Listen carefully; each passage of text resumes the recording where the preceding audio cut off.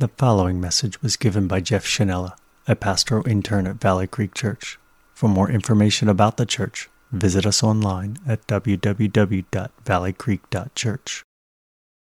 I don't know how many of you have been a part of or been involved in helping to start a church plant, but I'm told that this isn't everyone's experience.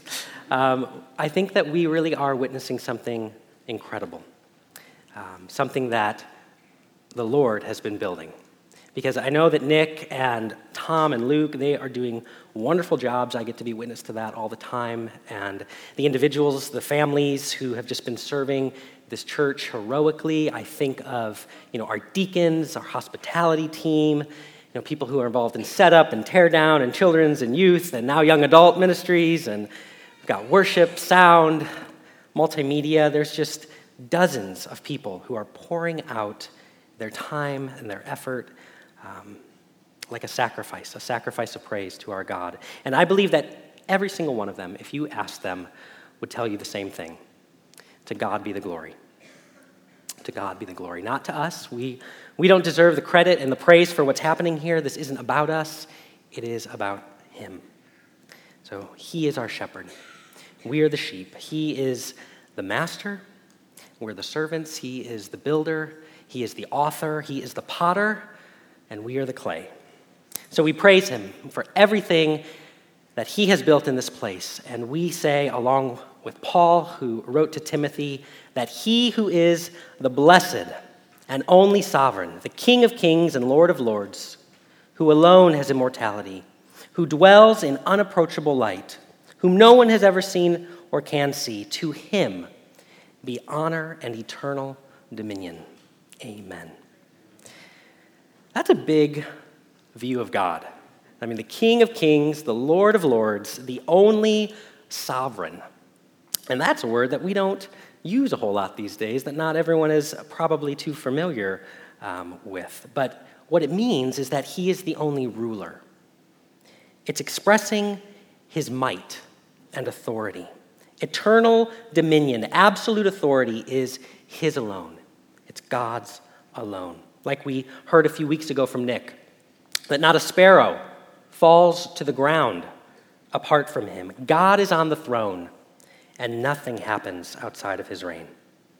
Now, as I considered these things, I couldn't help but think of earthly kings, the history of empires and kingdoms, monarchies, how different the world once was. And even though government has changed a lot over the ages, I don't think we're ever going to be fully satisfied with it. But that brings me to an important historical moment. On June 15th, 1215, that's more than 500 years before the American Revolution, King John of England signed what is now considered the foundation of individual rights in the Western world. You may have heard of it. It's called the Magna Carta. Effectively, what the Magna Carta did was it limited the power of the king. It declared that the sovereign ruler of England was himself subject to the laws of the land. The king was no longer above the law, but limited. He was limited in things like how much taxes he could demand of the nobles. He was obligated to provide due process.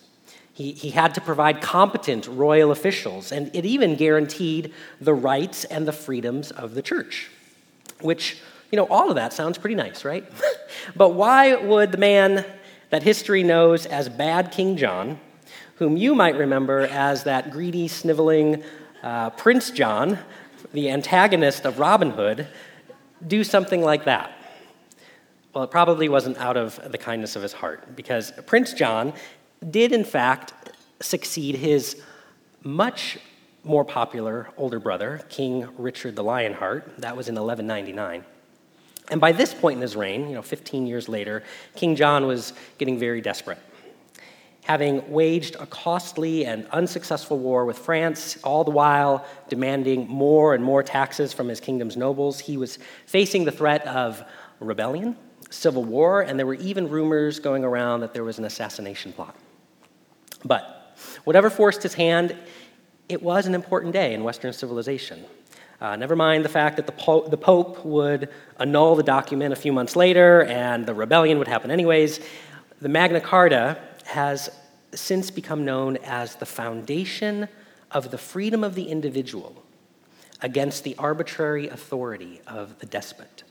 And it is viewed by many as a crucial step on the path toward democracy, like a grandfather, if you will, of our own Constitution. So why bring up the Magna Carta on a Sunday morning? Well, I think history's fun. That's one reason. But secondly, and more importantly, because it helps us to understand something about ourselves, about our worldview, and I hope ultimately about God. Because I could be wrong, but I don't think anyone in this room has ever been the subject of an earthly king. I don't know where everybody is from, but I don't think that's the case. Most of us are the great-great-great-grandchildren of a revolution that rejected the monarchy for a government of the people and by the people and for the people. And as such, we have to recognize how this heritage shapes our assumptions. It shapes our preferences. It shapes what feels right and true to us. It's like the philosophical baggage that we all carry because of where we're from. The reality, though, is that the majority of Christians and the majority of humans throughout the ages have lived and have died under a sovereign ruler, a king or queen or some kind of leader whose word was final. They assumed that an unquestionable authority reigned over them. That was their normal. But that is not us. We assume individual liberty.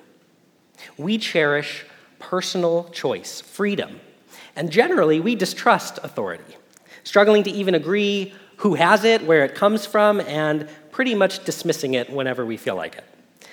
And for that reason, the sovereignty of God, the topic of sovereignty, can be a stumbling block for us. It can make us pretty uncomfortable.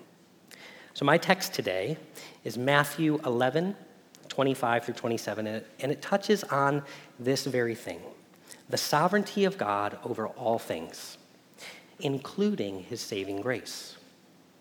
And we're going to walk through this passage and see that God is indeed sovereign over all, and that is a good thing, that is good news for you and me.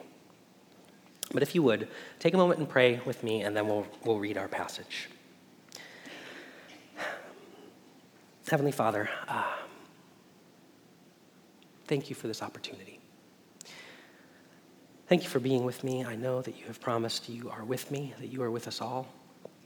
And I pray for your Spirit's guidance as I try to tackle this topic, as I try to be true to your word, as I want to serve these people, Lord. We want all of us to be equipped with the truth of your word so that we can face whatever life has to throw at us.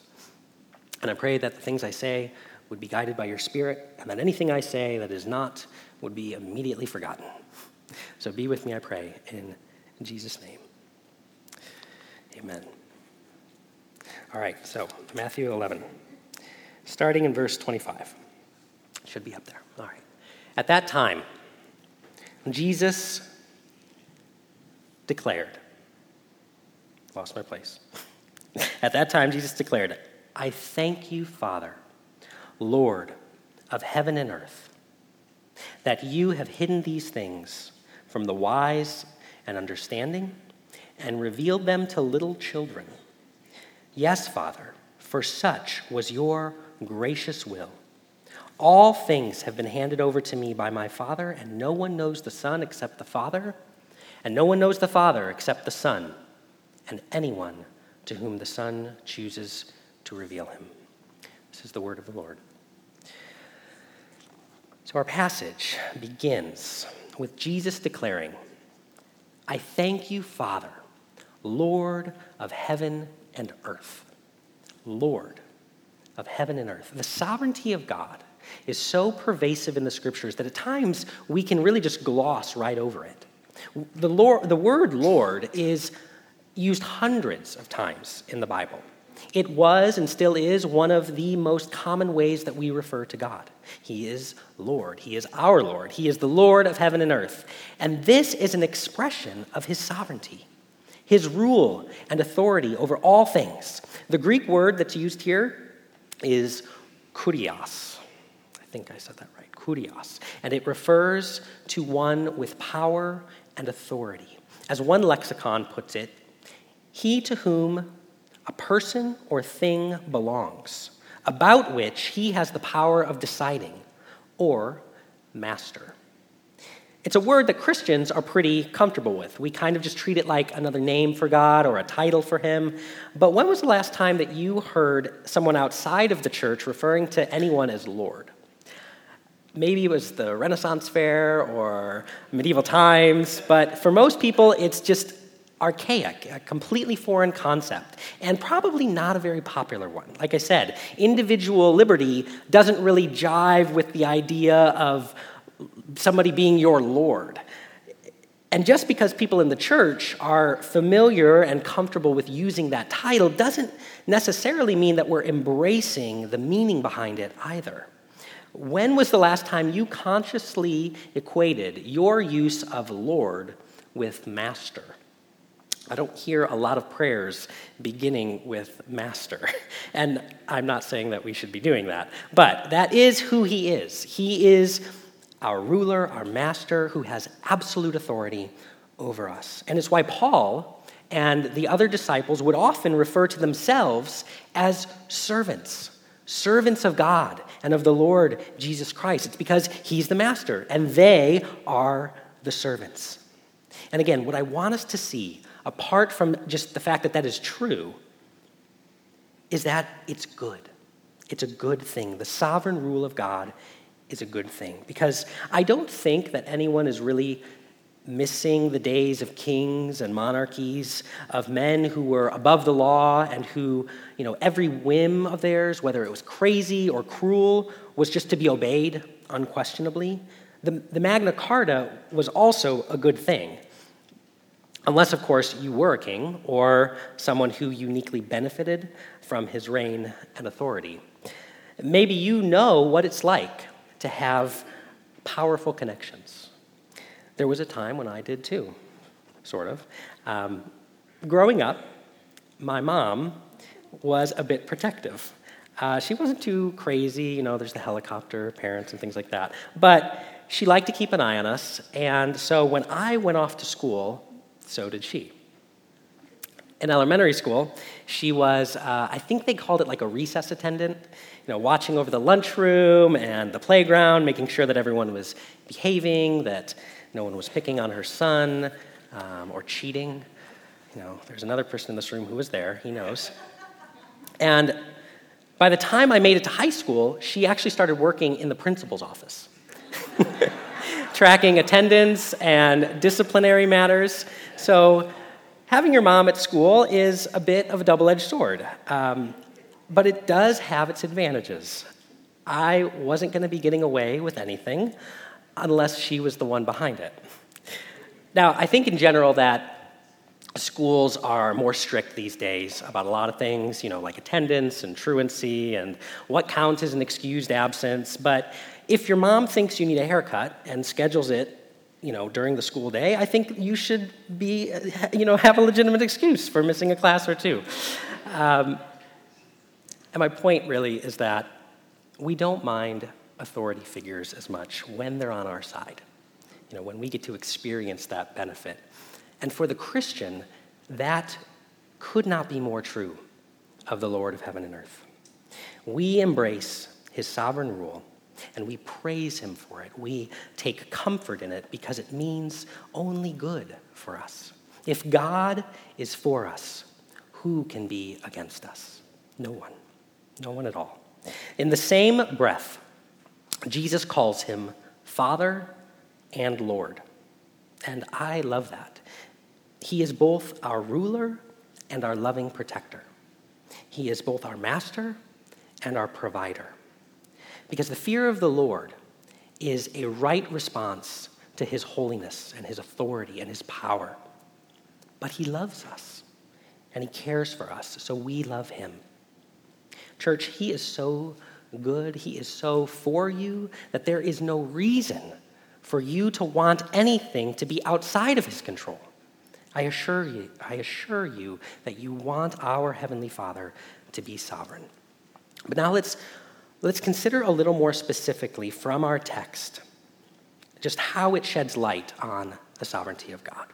So back to verses 25 to 26. It says, "At that time Jesus declared, 'I thank you, Father, Lord of heaven and earth, that you have hidden these things from the wise and understanding and revealed them to little children.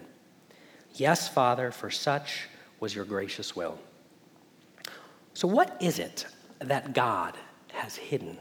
Well, if you remember from last week, Nick walked us through verses 1 through 24 of this chapter, and we saw that many of the people in those places that had the privilege of witnessing more of Christ's work than anywhere else, more of his miracles, more of his teachings, he spent more time there, they stubbornly refused to believe.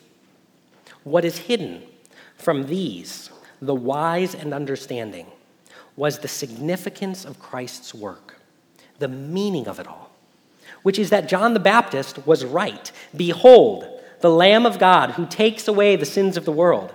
The long-awaited Messiah is here. But they would not believe. They could not see it. And the reason that Jesus gives for their blindness is that the Father, the Lord of heaven and earth, had hidden it from them. The truth was hidden from some, the wise and understanding, and it was revealed to some, the little children. And then Jesus says, "Father, for such was your gracious will." It was as God willed it to be. What do we make of that? I want us to recognize two things, but we'll dive a little deeper into the second one. So first, the first thing that this passage is doing is confirming something about God's character that we see repeatedly in the scriptures. See if you can pick it up from these verses that I'm about to read. "For though the Lord is high, he regards the lowly, but the haughty he knows from afar. One's pride will bring him low, but he who is lowly in spirit will obtain honor. Whoever exalts himself will be humbled, and whoever humbles himself will be exalted. He has brought down the mighty from their thrones and exalted those of humble estate. But he gives more grace. Therefore it says, God opposes the proud, but gives grace to the humble." The wise and understanding that Jesus is referring to are the proud. Those who think highly of themselves, the self-sufficient, who balk at the lordship and provision of God. These are the wise in their own eyes. We don't have time really to dig into the difference between worldly wisdom, those who think they're wise, and the wisdom of God. But when you have a second, read 1 Corinthians chapter 1, and you'll get a really good sense of what I'm talking about. And so we have God on one side opposing those who are proud, but as we just heard, he gives grace to the humble. The little children are the humble. They are the lowly in spirit. Later in Matthew 18, we'll see Jesus actually bring a child before his disciples, and then he'll say, "Truly, I say to you, unless you turn and become like children, you will never enter the kingdom of heaven. Whoever humbles himself like this child is the greatest in the kingdom of heaven." Now, in our passage, we're not talking about literal children in our text. We're talking about those who recognize their need and are not ashamed of it. A perfect example of the difference between these two types of people can be found in Luke chapter 7. You probably remember this story. It's the time when a Pharisee has invited Jesus over for dinner. And while they're there, a woman from town who, quote, lived a sinful life shows up, and she has a jar of perfume. She begins weeping at Jesus' feet, wetting them with her tears and wiping them with her hair, kissing them repeatedly. and then she anoints them with the costly perfume. We see in the passage the Pharisee is thinking to himself, well, if this man were really a prophet, he would know what kind of woman this is. And presumably, he's saying that because then, well, Jesus would have nothing to do with her, just like me. But Jesus knows exactly what kind of woman she is. And knowing exactly what kind of man this Pharisee is, he explains the difference between them. I came into your house. You did not give me any water for my feet, but she wet my feet with her tears, and wiped them with her hair. You did not give me a kiss, but this woman from the time I entered has not stopped kissing my feet. You did not put oil on my head, but she has poured perfume on my feet. Therefore, I tell you, her many sins have been forgiven, as her great love has shown. But whoever has been forgiven little loves little. Essentially, Jesus is telling this Pharisee, you think you are righteous, and she is sinful. But the real difference is that she loves me for forgiving her sins, and you would just rather pretend that you don't need any forgiveness. The Pharisee is the wise and understanding, and she is the little child. So, one thing that we're seeing in our passage that Nick alluded to last week is God passing judgment on the proud. And that is therefore an affirmation of an important and really basic biblical truth, which is that we are responsible for our sins. We are responsible if we pridefully reject Christ and his offer of salvation. And yet, that is not the only thing that we see. And I don't even think it's the main thing in this text. The second thing we see is Jesus praising the Father for his sovereign choice over whom he saves. For some, God chooses, as an expression of sovereign judgment, to hide the truth that leads to salvation. And for some, God chooses, as an expression of sovereign grace, to reveal that truth. This is God's sovereignty over salvation, and Jesus praises him for it. Now, much smarter Christians for thousands of years have been pondering this truth, have been studying these scriptures, have written volumes, libraries worth of books on this topic, on this doctrine, and I just have a few minutes to shed some light on what really is one of the most challenging truths of Scripture. So I would just ask you to pray for me, to be nice. And please know that, I'm very aware that this is a doctrine that can stir up all sorts of difficult thoughts, feelings, questions. And if it's something that you struggle with, as Nick even admitted last week, I believe, that it was something he struggled with. And if it's something that you're not sure about, you're not alone in that.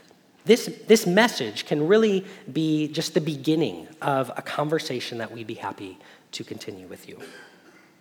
So, any number of good, really good, honest questions can be raised as we try to navigate this teaching. And I certainly can't address them all, but I think it would be helpful to move forward with specific questions in mind. So I will have 4. Question 1 is, what does it mean that God chooses who he saves? In John 6:44, Jesus says, "No one can come to me unless the Father who sent me draws him, and I will raise him up on the last day." Ephesians chapter 1, 3-6 says, "Blessed be the God and Father of our Lord Jesus Christ, who has blessed us in Christ with every spiritual blessing in the heavenly places, even as he chose us in him before the foundation of the world, that we should be holy and blameless before him. In love, he predestined us for adoption to himself as sons through Jesus Christ, according to the purpose of his will, to the praise of his glorious grace." The Bible tells us that before you were born, before the world itself was created, he set his love upon you. and chose to save you by grace as a gift, as an absolute gift. This has nothing to do with you deserving it. The Bible does not say that God ran the numbers ahead of time and saw that, you were going to be a good egg, or that if you were just given the right chance, you would do the right thing, you would believe. It doesn't say that. It says that it was his will to choose you in love, to the praise of his grace. That's what we were singing about in our very first song. So that we would be utterly astounded by his grace that we don't deserve. And then he drew you to himself. Your faith in Christ, through which you are saved by faith, is a gift. And the reason that you ever repented of your sins is because he revealed to your heart that the gospel is true, that he was pierced for our transgressions, that he was crushed for our iniquities, that the punishment that brought us peace was upon him, and by his wounds we are healed. If that resonates in your heart, you can thank God for it. He drew you to himself. Question 2. So if God chooses who is saved, do our choices even matter? Well, I touched on this earlier, but yes, the Bible absolutely affirms that we not only make choices, we all make real choices, but that they matter. Deuteronomy 30:19, this is Moses speaking. I call heaven and earth to witness against you today that I have set before you life and death, blessing and curse. Therefore, choose life. Choose life.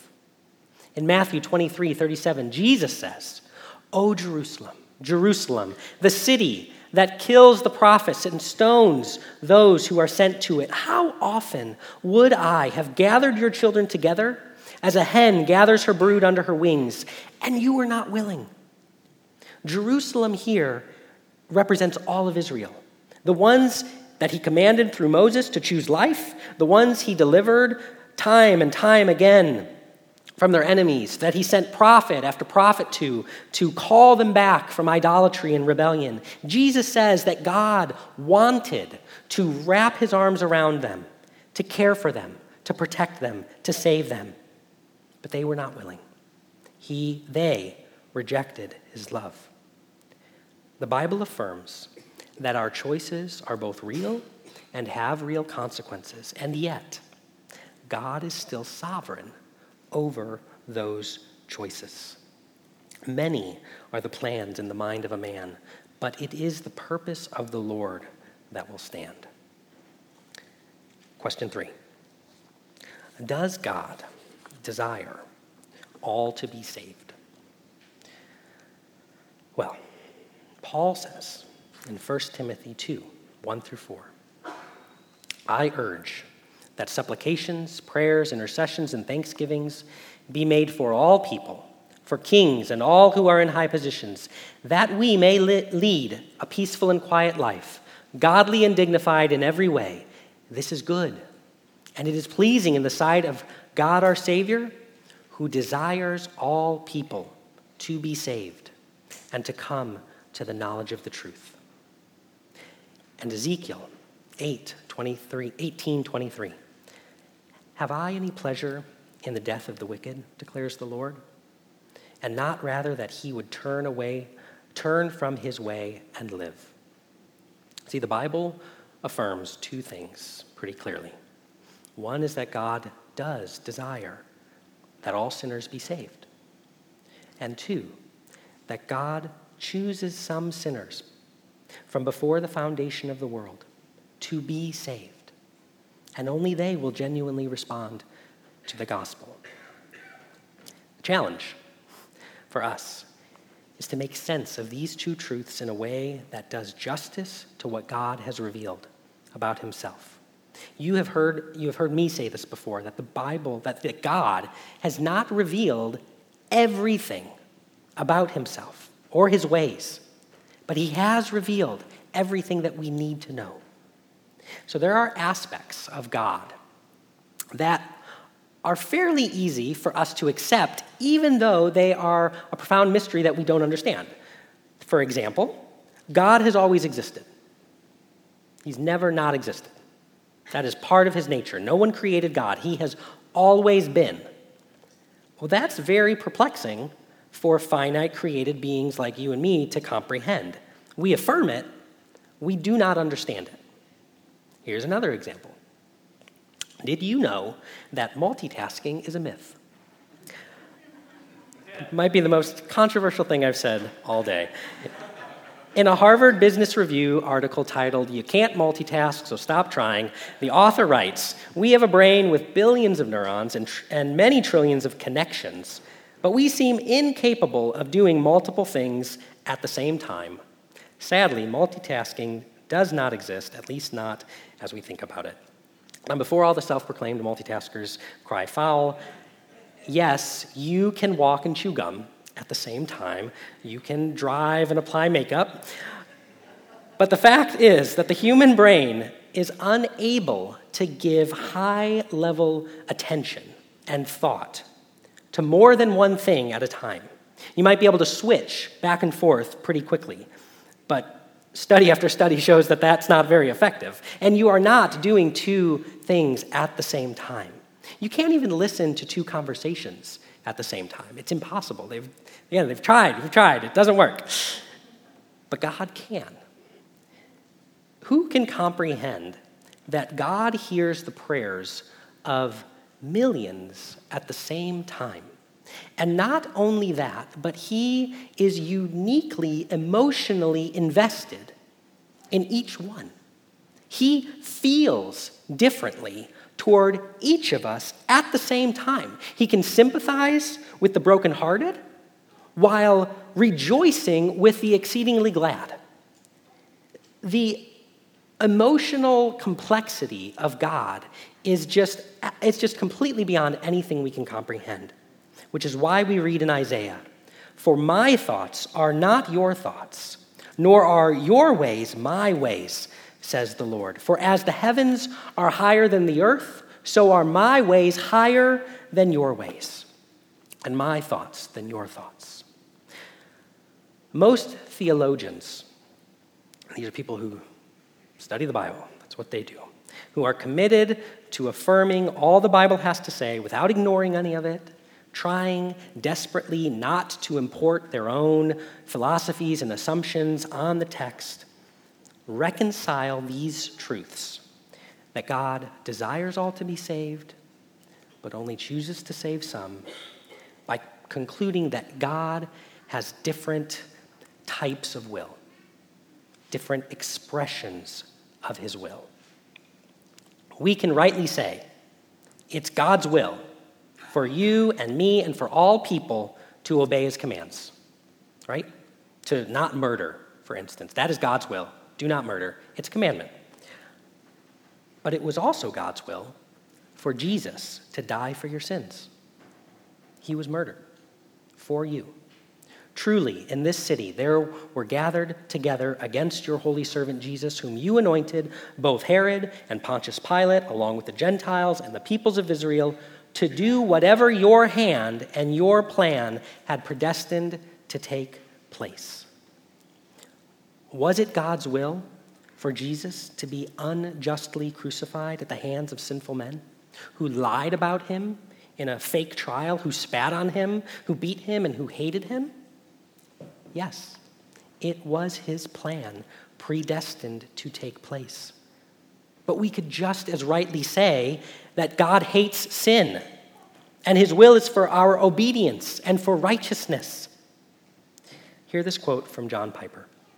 "The scriptures lead us again and again to affirm that God's will is sometimes spoken of as an expression of his moral standards for human behavior, and sometimes as an expression of his sovereign control, even over acts that are contrary to that standard. His thoughts are above our thoughts." But in the end, what I can say to everyone in this room and to everyone I meet with complete sincerity is that Jesus died for your sins, and that he sincerely invites you. He wants you to come to him. To come to him, just as the next verses say, "Come to me, all who labor and are heavy laden, and I will give you rest." That is a sincere invitation from God. Question 4, my last question. What is the right response to these truths? And my answer to that is to worship. Worship God for who he is. God cannot help but be God. It's actually in his name. Revealed to Moses in the burning bush, "I am who I am. Tell them that I am has sent you." He is who he is, and he cannot be anyone else. He is sovereign over all things. It can't be another way. So be like the little child. Be the child who loves the Father because the Father loves him. Brothers and sisters, in the pre-Christian world, in the pagan world, the assumption was that there were powerful gods to be feared and to be appeased who could really care less about us, about lowly mortals. That arbitrary authority of the despot was a threat not only from earthly thrones, but from heavenly ones as well. And there was no Magna Carta that could protect you from it. But that is not the sovereign rule of our God. To the praise of his glorious grace, our God loves us. He is slow to anger, abounding in steadfast love, not wishing that any would perish. And his love has been proven to us in the most astounding way possible. He gave up his precious Son for you.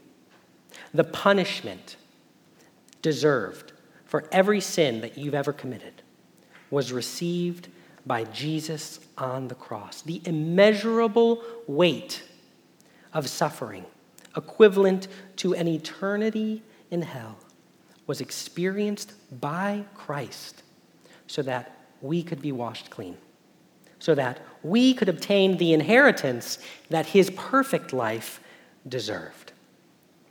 I didn't even have time to go into the last verse where we see the intimacy and the unity of the Father and the Son.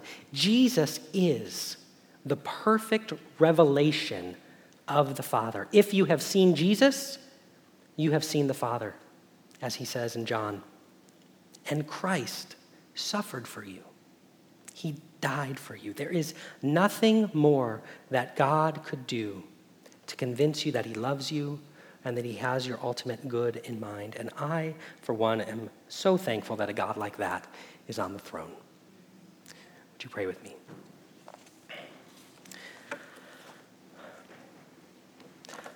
Heavenly Father, you know the hearts of everyone in this room. Lord, and I know that you are inviting each of us to know you, to come to you who are weary. Lord, we know that Paul himself was one of the most proud, arrogant men in Israel, wise and understanding in his own eyes, and you still saved him.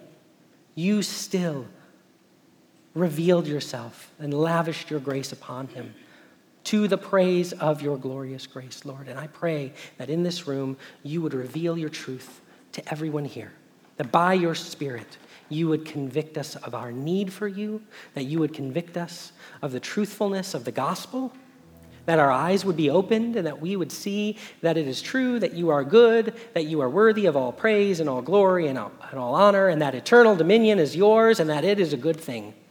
Lord, we do not understand your ways. You are above us. But we worship you and we thank you for proving to us that you love us. Thank you in Jesus' name. Amen. The following message was given by Jeff Schinella, a pastoral intern at Valley Creek Church. For more information about the church, visit us online at www.valleycreek.church.